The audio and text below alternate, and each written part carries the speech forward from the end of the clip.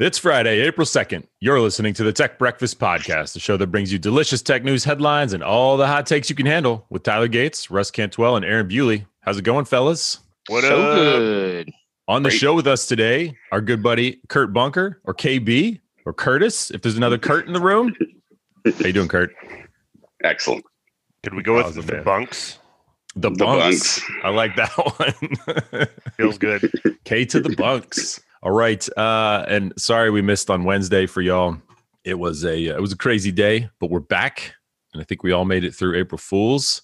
Now we're going to hit you with some real news, I think. Who wants to start? So I'll lead off real quick. You know, right. As I was looking up, I had some bigger topics today, so my mind was kind of focused around those. But April 2nd is a pretty big day for our family, being Autism Awareness Day, and there's a preference in the community for Autism Acceptance Day. So there's a lot of discussion around Cool. autism versus neurodiversity versus versus the acceptance portion. So as I was looking up things for today, one of the things that struck me the most was Microsoft, basically got into the hardware business with a soft card for the Apple II on this day.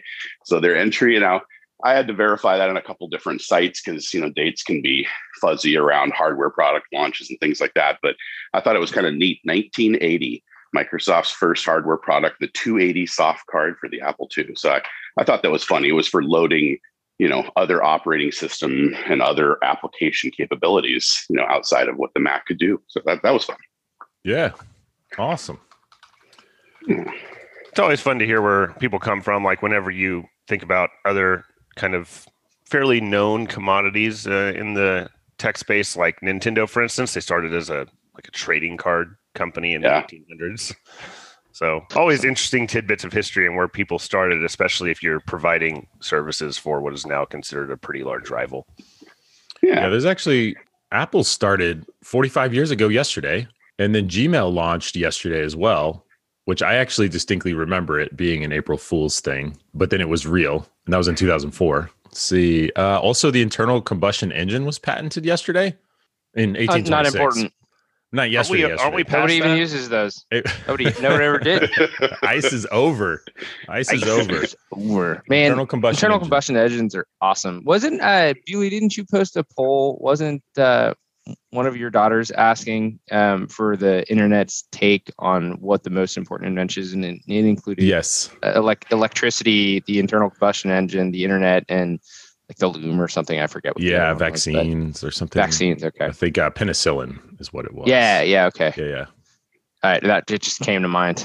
Yep. That was one of the ones. And I cannot remember what the majority of the people said. I'd have to go back and look. Probably vaccines, probably penicillin. I feel like when I looked, that was the one that was top in the charts because compared to everything else, like dying wasn't as critical. It was a really interesting what's more critical, experiment. I should say. I know what you meant. Really dying young, great. You've got cars and the internet, but you're still dead in your 30s. Right. Dang. Maybe I can look that up. All right. That was today in tech history. Yesterday in tech history, really. But do y'all know Gmail? Did you use Gmail? Have y'all heard of Gmail? Did I use Gmail? Like that's one of the products Google canceled, right? I may have used Gmail this morning. I might be using Gmail right now. Yep. I'm using Gmail right now. How early did you guys snag a name? Did you right in the first year or in the second year snag up a good username? Is there a way to look that up? I don't know. I don't know when I got mine. I got my name. That's always good, but I got my whole name, and I don't think I could get Tyler or Tyler Gates. I think I delayed.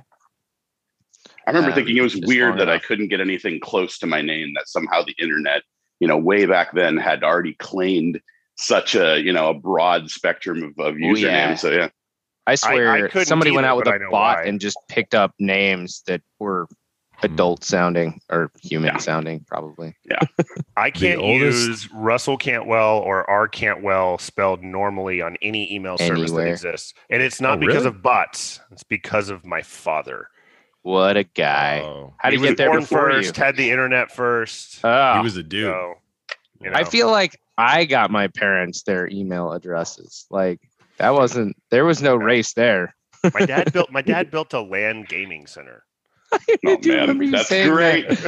No, it's funny because when you said that, I imagined your father-in-law, who you told us a few stories about, and I was like, did he even know what a LAN was? Did he just did it? He was like, I'm going in there. I'm gonna put on my Wranglers. I'm gonna tackle a hog and then know what email is. Dive roll into the LAN business. That man is almost 70 years old and hunts hogs with a knife. Right. That's what I saw. I conflated these two individuals in my head, and I was imagining him like knifing a hog to death and then just dive rolling into a building and setting up a LAN center. I'm like, I don't get it, but hey, whatever. So for all the listeners who are confused right now, my father-in-law, if you were to ask him what his profession is, he would tell you he's a cowboy. And he would mean it. Like, that's like genuinely he is a cowboy. And Love it. One time I was using just an HTPC on my computer, and someone had asked me to ask a question. I looked it up on Google, and he witnessed that act happening. This was in the year 2016. And he goes, "What is that?" And I said, "Well, what is what?" And his response was like, "That thing you can ask it any question and it will return an answer." And I said, "Google?" What? And he was like, "Yeah, like what? Put this in there." And he wanted me to Google some ranch, and the ranch had a website. And he was like, "I was there last week." I was explaining in the year 2016 not only what a search engine was, but what Google was to my father-in-law. Yeah. He lives a very different life than the rest of us. Yeah. Does he know what you do? Can you describe it? Him and I don't have a significant amount in common. So no, I don't think he could describe it. In fact, I'm pretty sure I've told him that I just fix computers if I'm honest. I think that's the right way to do it. Other than you get a lot more laptops dropped off in your house when you say it that way. Like tech support. I'm going to regret this. So I fix networks. Don't say I fix computers. I fix networks. I have one rule.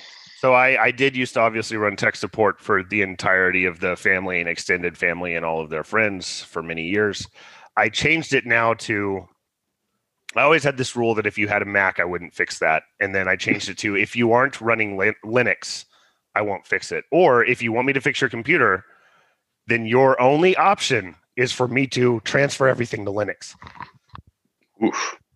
And that's tough business. And that you can use that. And so I've only had two people ever take me up on it. One was my mother and one was my aunt, both of which are 10 years later happy Linux users. Except for my mom, I did buy her, I'd given her an old laptop. And that laptop, it's probably 12 years old. I had it for 3 or 4 years before I gave it to her. And then she approached 10 years with it. And it died maybe two years ago or so, and I ended up buying her a Chromebook for Christmas just to switch her over. So it's, you can be pretty mobile with most people in different operating systems these days, but she never once had a problem or asked me how to operate Linux. And my mom is one of the least technical people that I know. She even did one of the things that people say is impossible on Linux. She added a printer. I don't know how she figured it out. Clicking the add printer button, and then it just showed up. But printers are possessed, bro. I hate they printers. Never work. I have a new one sitting right here. I just bought a new one because everything broke on my printer recently. I can't print from it. I can't scan it. I can't do anything with it. Yeah. So I had to buy a new one. It's still in the box. Oh man. All right, Kurt, you send us a bunch of stuff like all the time, every day. Yeah. And I love it. And I wish I had like an extra 10 hours every day to just sift through all this stuff. It's so good. Like not even just to, because it wouldn't take 10 hours to read all the things you send, but to start down the rabbit hole of everything that you send. Yeah. You know what I mean? And it's then ride that way for a while. Yeah, that's the exciting part about being on the call with you guys is, there's so much happening in this, post-corona world that affects, well, really my lens is from a future forward looking back, right? So the novel, the main graphic novel that I'm creating around that sent me down a path that kind of got me into the AI bug territory. Once you start scratching that, that bug bite, it turns into this constellation of technologies, right? So you're absolutely right. But my perspective is like from a 2084 to 2099, this time period that this daughter of Gaia is being raised, if you will, this primordial type of, daughter in the essence of, not like man gives his rib type of essence, but that's how the gods worked in the primordial sense long before Zeus and all that. So when you're studying it from a mythical and scientific, sci-fi kind of lens, you don't have to know what tools got you there. You just have to know where you want the human race to be. And after asking a lot of kids, what are your fears around, a lot of these things that were popping up, the reason why we started writing this graphic novel and doing the research around artificial intelligence and things like that, were the comments back from the kids. And it was way beyond like, will a robot take my mom's job, or, things of that nature. There was really profound, bigger questions that were being asked. And so as I started to peel back, what I wanted to talk about today was this. I'm just trying to find a central focus, because I have this horrible, habit of going off in all these directions. And good luck with that. It's a gift. Just say you're able to think about like 4 things at the same time. Yeah, it's exhausting sometimes, but it's really neat. I feel like we're at a crossroads right now, and it started with the release of the National Security Commission, around AI, the 756-page document that was released on March 1st. They had a big send-off meeting. All these leaders from Oracle and Microsoft and beyond just the tech industry, they've been running on this 2-year commission, and it's the largest document that I've seen. That for me, it's quite profound, because you have to hide in a hole for a couple of years when you're talking about these kind of things. It takes a long time to explain to people. I'm looking through a fantasy lens. I'm looking through a lens of, I don't know how we reach these technologies, but I have both, like I said, I got science and fantasy at my fingertips to be able to solve these things. I just need to know, what did the great minds of the world, how do they project forward that far? It's very easy from 2020 to 2030, but how do we project into the types of things that, I don't want to get wrapped around an axle with a lot of really brilliant minds around, well, the singularity at this time and this at this time. And, when do the, intelligence explosions start to happen? When does quantum computing come into the framework? So what I loved about the NSCAI, I love acronyms, I hate spelling everything out all the time, is it was a central document written for the government that came from a lot of different perspectives. I really like the YouTube kickoff call. If you just Google NSCAI, you'll get about a 50-minute CAI. Yep. So the National Security Commission will come up right away when you go to YouTube. It's kind of sad how many, I don't know, hundreds, maybe even 1,000 hits it's had over the last, 4 to 5 weeks that it's been out in the wilds. But it's a very hard document to consume. So as I started, National Security Commission on Artificial Intelligence. Yeah. So that YouTube video introduces what that commission was doing under the previous presidency. And when you watch like Biden's address last night to the nation, or maybe it was 2 nights ago, around infrastructure, you can tell that the levels of government have already been briefed on this document. And it's not like I'm some, alien guy waiting for the videos to be released. I just want discussion. It's like, when will the discussion start, And when your intro to the document states the kind of things, the impact statements in that document are profound. They literally state general intelligence is coming soon. They state the type of thing. Can I ask a question? Have you read this entire document? Because it is 756 pages long. Every bit. I have screenshots in front of me. It was so exciting to me. Well, after I peeled that layer back, then the Data Science for Everyone came out. So the commitment, Eric Schmidt and the Schmidt Foundation kind of backed this global initiative for K through 12, which has always been my... Can I pause just to catch some of the listeners up for a second? Russ, you're talking about, so if you go to nscai.gov, there's a download the PDF report. Is that what you're talking about? That's what I pulled up. Yeah. And then, so if you look at this final report that Kurt is talking about, it says 16 chapters explain the steps the U.S. must take to responsibly use AI for national security and defense, defend against AI threats, and promote AI innovation.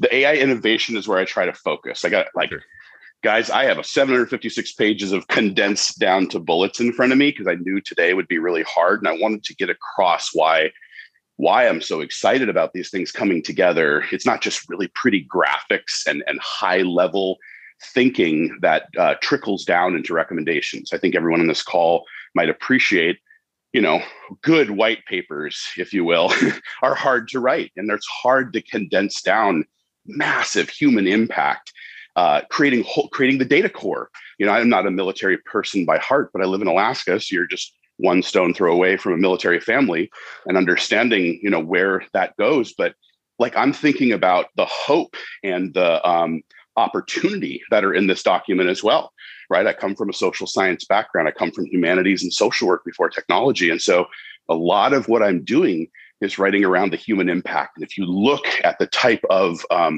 investment, the pillar around education and preparation for humans, it's the statements around that pillar and how far we are behind educationally. Like, the quantum workforce is a few hundred people.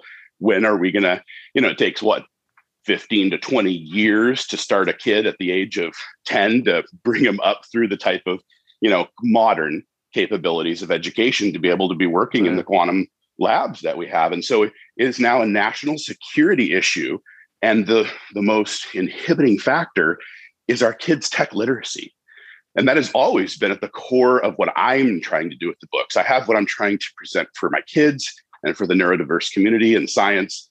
But my passion around a lot of what I'm doing, if I'm ever to make this, Bifrost work, is around educating. And I try to focus on a 9 to 13 audience. I struggle personally on, before the age of 9, because I'll just overload a child. A lot of time when I read in the classrooms and gather information and work with my own children.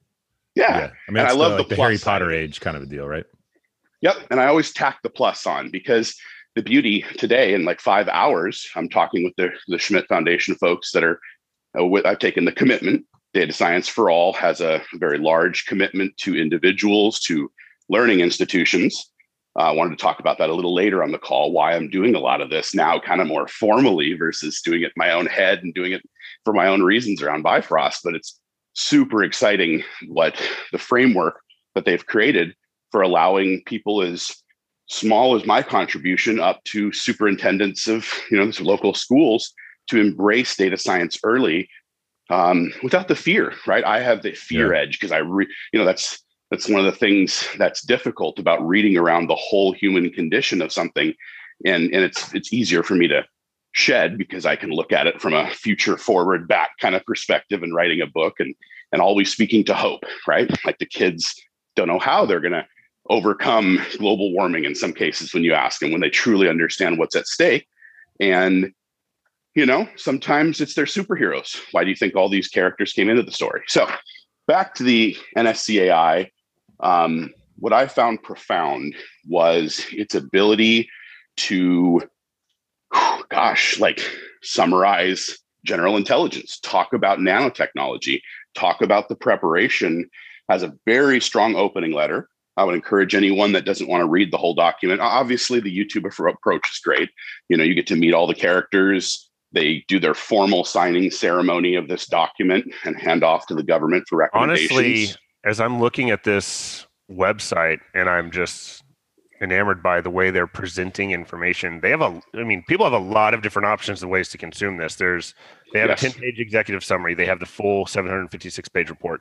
They have an interactive report where it kind of summarizes different sections that you can click on and go to. And then just right on the front page, they have immediate links to, just embedded links to the YouTube, various YouTube, things that they've done for different meetings all over it. And they have other episode links and just different videos listed there, white papers you can link to. They are coalescing a lot of data and making it very easy to kind of walk through what you want to consume.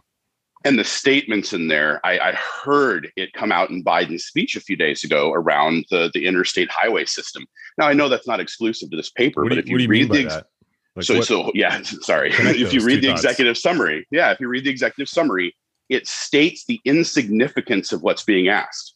We're asking for under $40 billion, and it puts it into perspective that when Eisenhower basically put things into effect around the interstate, it was 10 billion. In current standards, that's 96, right? So they're asking for more to interconnect us from a physical road perspective, or even start that infrastructure, capability, than they are for basically enhancing the democratization of competing in artificial intelligence, right? And that is the key piece. And it can be ironic. You got Eric Schmidt kind of leading the board of, basically saying we have too many tech companies that control, too few tech companies that control too much. A very, very big part when you read the executive summary or the whole intro section that you're referring to is it really gets down to the brass tacks of being able to not just compete with China, but to enable, right? I hate the China factor. It's like you almost can't search on this document without bringing China in first and the polarization around, politics. But you can see at the heart of it, what they're trying to get to is we have a serious problem in technology related to preparedness of our own competitiveness internal. And again, the opportunity and hope around the investments. I know it's only, tens of billions. It's not like the infrastructure plan, in total and complexity and all that.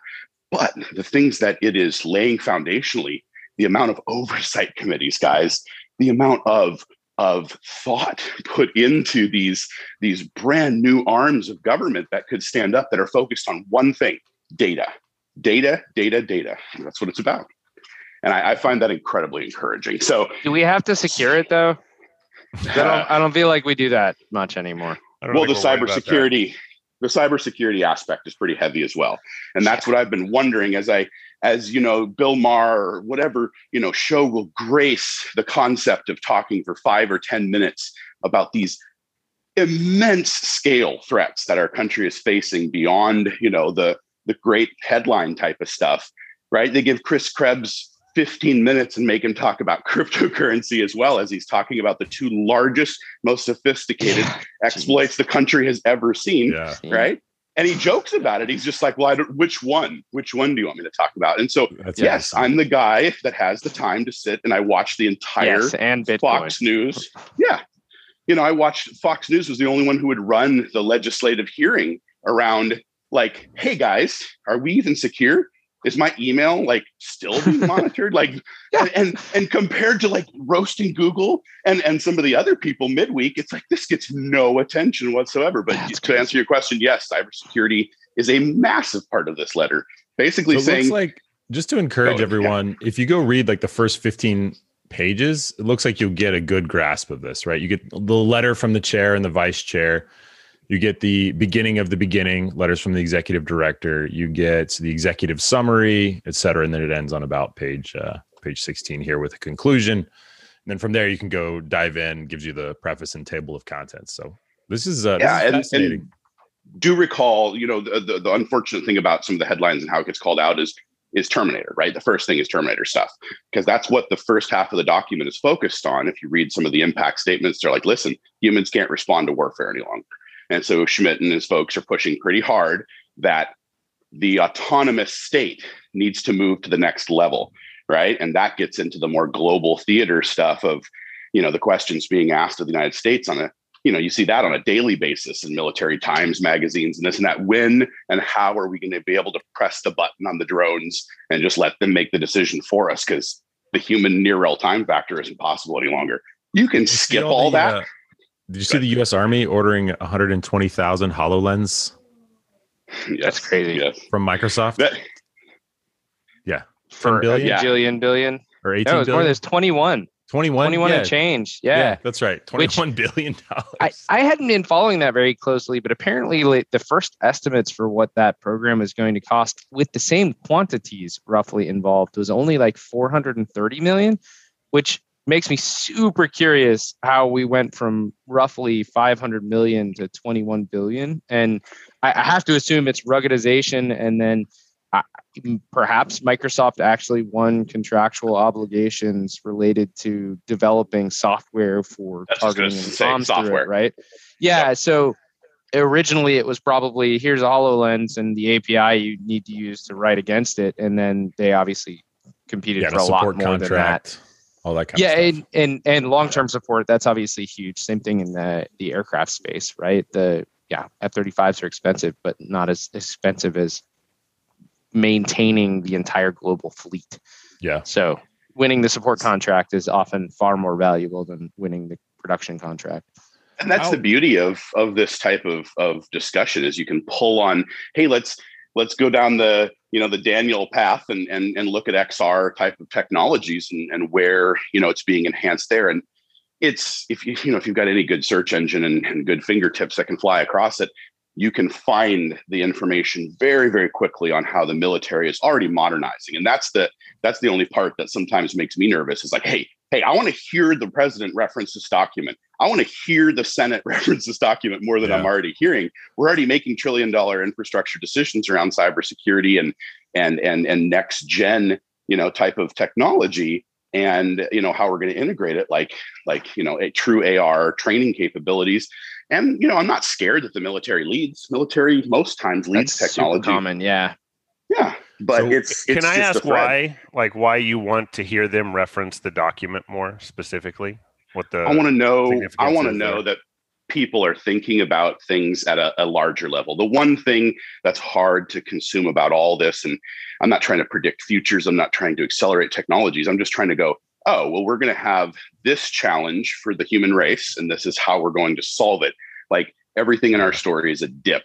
It's always, this reverse sine wave, humanity comes into struggles during what we call the period of the fall of humanity in the 2030, 2050. And I'm trying to figure out, I'm trying not to, but that's what the children consume.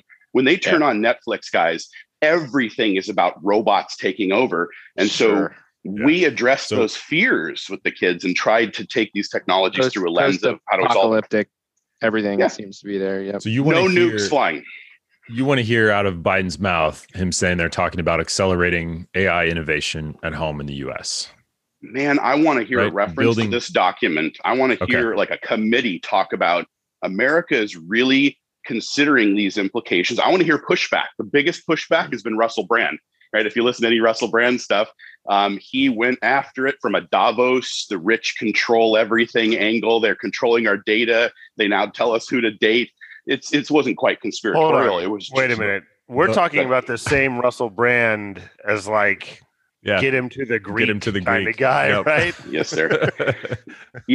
So in respect for people who have had major life changing events that aren't, just your typical midlife crisis, the man, I would have never followed him much in the past, more of a radio jockey and things like that. But he's basically, spiritual awakening type of thing, clean, sober, runs a podcast and very, very popular podcast because the way he approaches things intellectually is it's very stimulating. And like I said, it's kind of discouraging though, to have the person that's talking about this the most from an oppositional level, right? I want to hear the oppositional, like, when you consider the timeline of this document, 5 years, they want all this implemented in 5 years, right? They want to kind of mirror the China 5-year plan. China's 7 focuses in their 5-year plan from 3 weeks ago are all high technology based. We're not talking like we're going to pound out more processors. We're talking nanotech, biotech, quantum computing. Those are their national level strategic initiatives for the next 5 years is to defeat the US in the data science realm. And so it's really super neat to kind of follow where the US and how we're not known for implementing mass scale technological change. And once you start reading this document, it's like, whoa, this is what they all but state we are entering the next industrial revolution, right? That's a very taboo word to say. People don't like hearing that because then it leads to UBI discussions. It leads to job loss. It leads to how I feel like we're soft in how we say it. Like I kind of admire the way China makes a statement like that. Me too. I wonder if, and maybe... Is that weird to say? No, it's not. No, I don't think so. But I do wonder if there's an element of, we talk about trying to get women involved in technology. We want kids to be interested in science. We want math and science to be stronger in the schools and just get people into these fields. And there's talk all the time about how Americans don't want certain types of jobs or they're not doing certain types of jobs. Is there, we do this from the standpoint of, can we get people to voluntarily play in this space and do work in this space? China obviously has a lot of control over a lot of things within their country. Yeah. Do they, and I don't know the answer to this question, do they also sort of dictate, hey, you have an aptitude for this based off of some test we took. You are going to do this because we have a national security plan of developing AI, and they don't even encourage people; they make them go into a space. Exactly. There is some of that for sure in China. I mean, if you remember the stories I told you about, even when I was doing the wine study stuff over there, I mean, they literally took someone who was successful in manufacturing, building one of their car companies from the ground up, and said, "Wow, you're good at running businesses. You're gonna start our wine industry now. Move here." And and you've got a decade to make us competitive, and I'm sure the failure side of that is probably ugly too, but we obviously didn't get into that part of it because I don't think they were comfortable talking about what happens if they don't succeed. It's just sort of like, no, we have unlimited resources and smart people, like I have a decade to figure it out. But I don't know if they do the aptitude testing stuff. That's a little reminiscent of like Soviet Union times, because I remember that they used to do that with especially the Olympic competitives when it came to athletics. Well, most of their countries have switched to adaptive AI, so or from a learning perspective. So to kind of most of their regions, like Squirrel AI is a very common one. It basically learns the child and it decides what the child, and then it can also present this child's really good at these 4 things. Right. So you have early, maybe even caste system or selection, Superman style back on Krypton happening. You're born into House L or whatever. You have that level of learning and maybe discarding and promoting others. Yikes. That's a little, that's a meritocracy that, it deserves a whole nother conversation. But the cool part of that is you invest in learning the alternate style. So we may look at this West versus East from all these different perspectives. From an educational one, it's almost like the approach is around harvesting. We have these natural resources, whereas the US, let's think about a different way that we're kind of harvesting. Look at the neurodiverse hiring programs. Let's just shine a little light today, knowing what today is, right? Yeah, sure. Look at how one tech company, maybe 2, in about 2016, 17 said, let's just create a program where they can kind of come in and tell us what they do. Let's find out where their skill sets could fit into innovation or optimization or augmentation of something. And, next thing you know, IBM, Oracle, Amazon, Google, they all have these neat hiring programs that take away maybe the fear of going through the process that I fear about going back into the industry. If I can't make Bifrost work, I got to support the family. So I worry about how do I come back into these machines that decide, almost my fate these days with a modern HR software. What bucket do I get sorted into versus being able to stand up and say, hey, I'm really different, but I have some very unique capabilities. Would you want to take a look at these, So I'm sorry, I'm chatting too much. No, this is great. And I'm super bummed too, because I love this conversation. It's so much fun to talk to you, Kurt, but I actually have to drop early. So I will have to miss the rest of this, but this has been a pleasure. Thank you. Yeah, I love it, man. It's great. Let me come up just high level and address the couple of bullet points. So it's hard to believe the NSCI AI is one, but what's been exciting about following Schmidt specifically is in the succession of a few short weeks, he's announced, the several different initiatives beyond just this commitment to data science and this, this job that I guess that he has, if you will, around leading, the NSCI stuff. If you go out to his Twitter profile and you check the first, 4 or 5 public things he's put out, you'll have a little bit more of the, the understanding of these things. But at a high level, within the family, they have the Center for Biotechnology that Eric Schmidt and his wife have created. Basically, the statement is wild too. I just love how, a lot of the stuff that he's focusing on is not afraid to come out. Here we are. We're thrilled to announce the launch of Eric and Wendy Schmidt Center, merging biology and machine learning to understand the programs of life. The center will enable a new field of interdisciplinary research aimed at improving human health. So big, high level type of research going on there.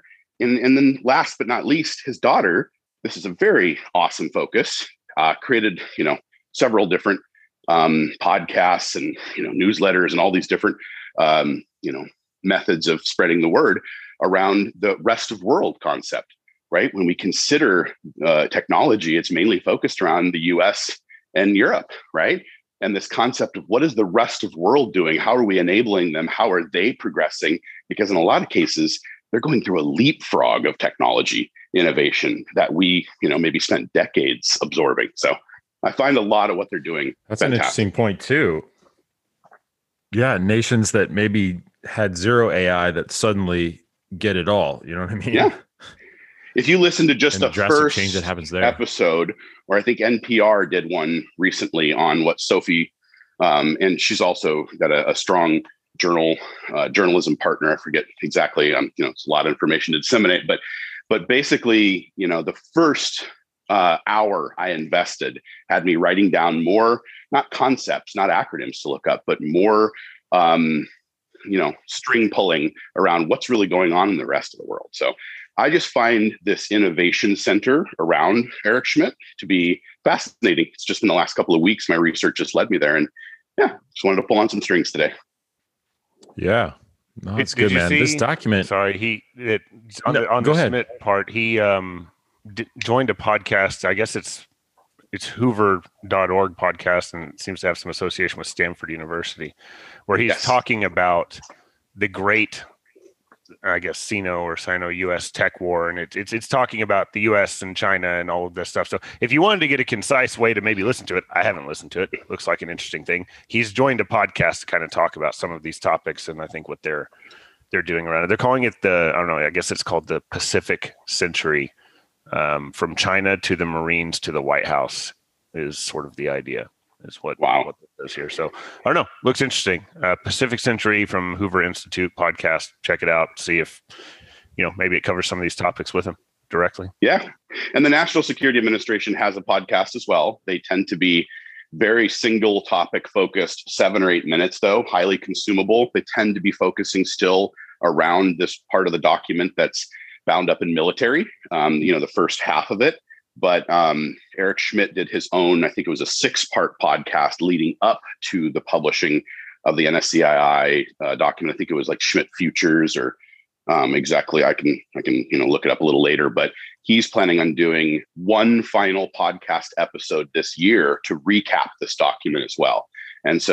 And I can't speak for him. I don't know where the recap comes from, where the focus is at, but there's been a verbal commitment that he's going to kind of put a cherry on top. And so that's been the hard part for me, is sitting by for a month, reading this thing, waiting, hoping some big outlet is going to, open it up for discussion. Because guys, when you have the AI bug and you're constantly picking at stuff, you get really, just feel like, why everybody's always, thinking you're living in the clouds. And I have a very unique life. I mean, it's very unique to be able to whiteboard all day and come up with ideas and run ideas in different directions and publish things. And, but it's also discouraging because I'm not bringing it up to be some, either Luddite or, technophile, Sure. saying, grandma, let's augment your arm and get you a cyborg one or something. It's just, hey, look at these things happening. And your mind lives 100 years in the future though, man. Yeah. So I don't want you to constantly be disappointed waking up and just wondering why no one's talking about it.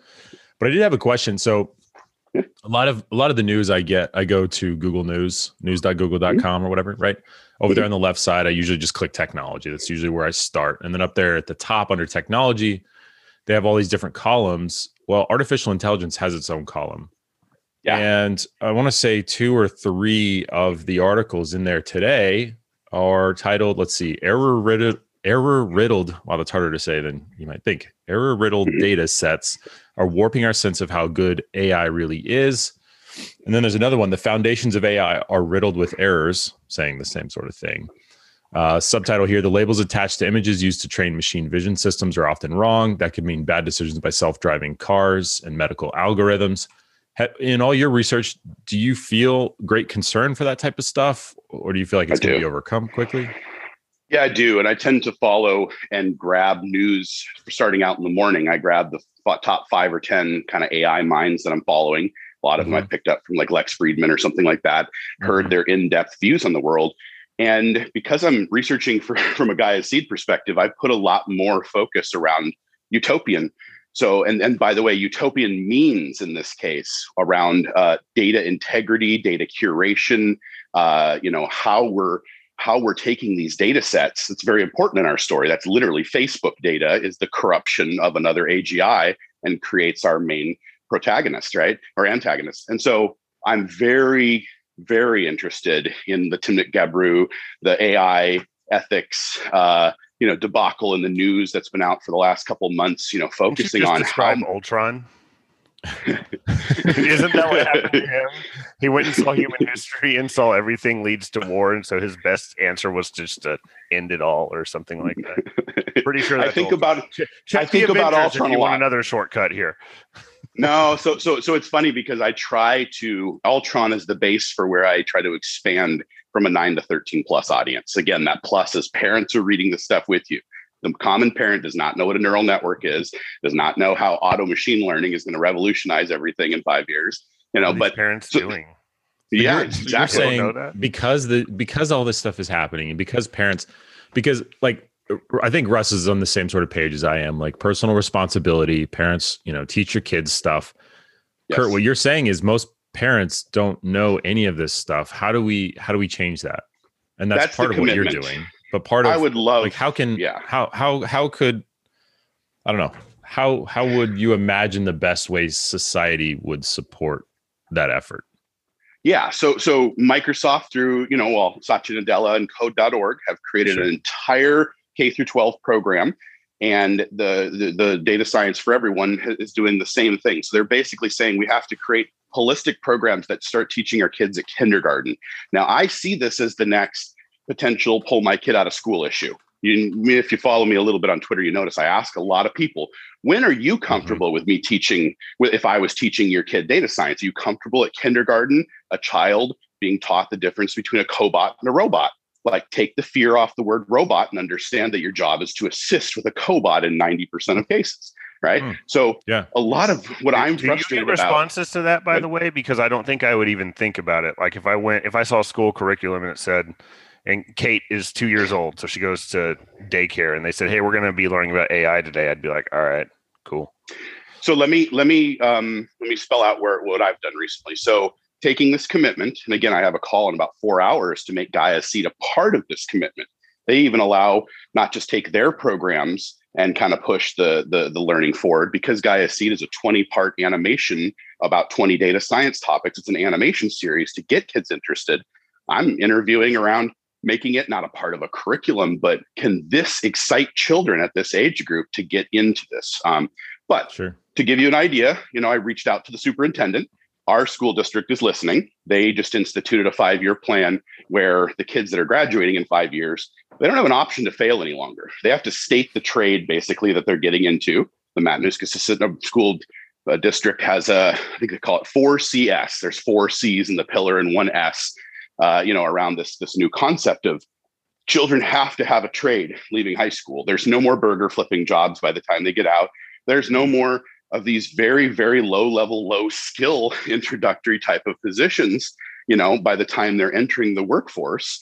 Most, whatever the Gartners of the world and McKinsey's, they're basically somewhere between 40 to 60% of the positions we can't even identify right now that will be in front of our children in 10 years. So we can't even tell them how to prepare and what the job will be. And what these programs are focusing on is that data science is at the core of everything, right? You can call it, tech literacy, data literacy, science literacy, but starting children young around these concepts that our world has already changed, while most parents can accept maybe that it's changing, like we've already laid the foundation and groundwork. And that's really what Gaia Seed is about.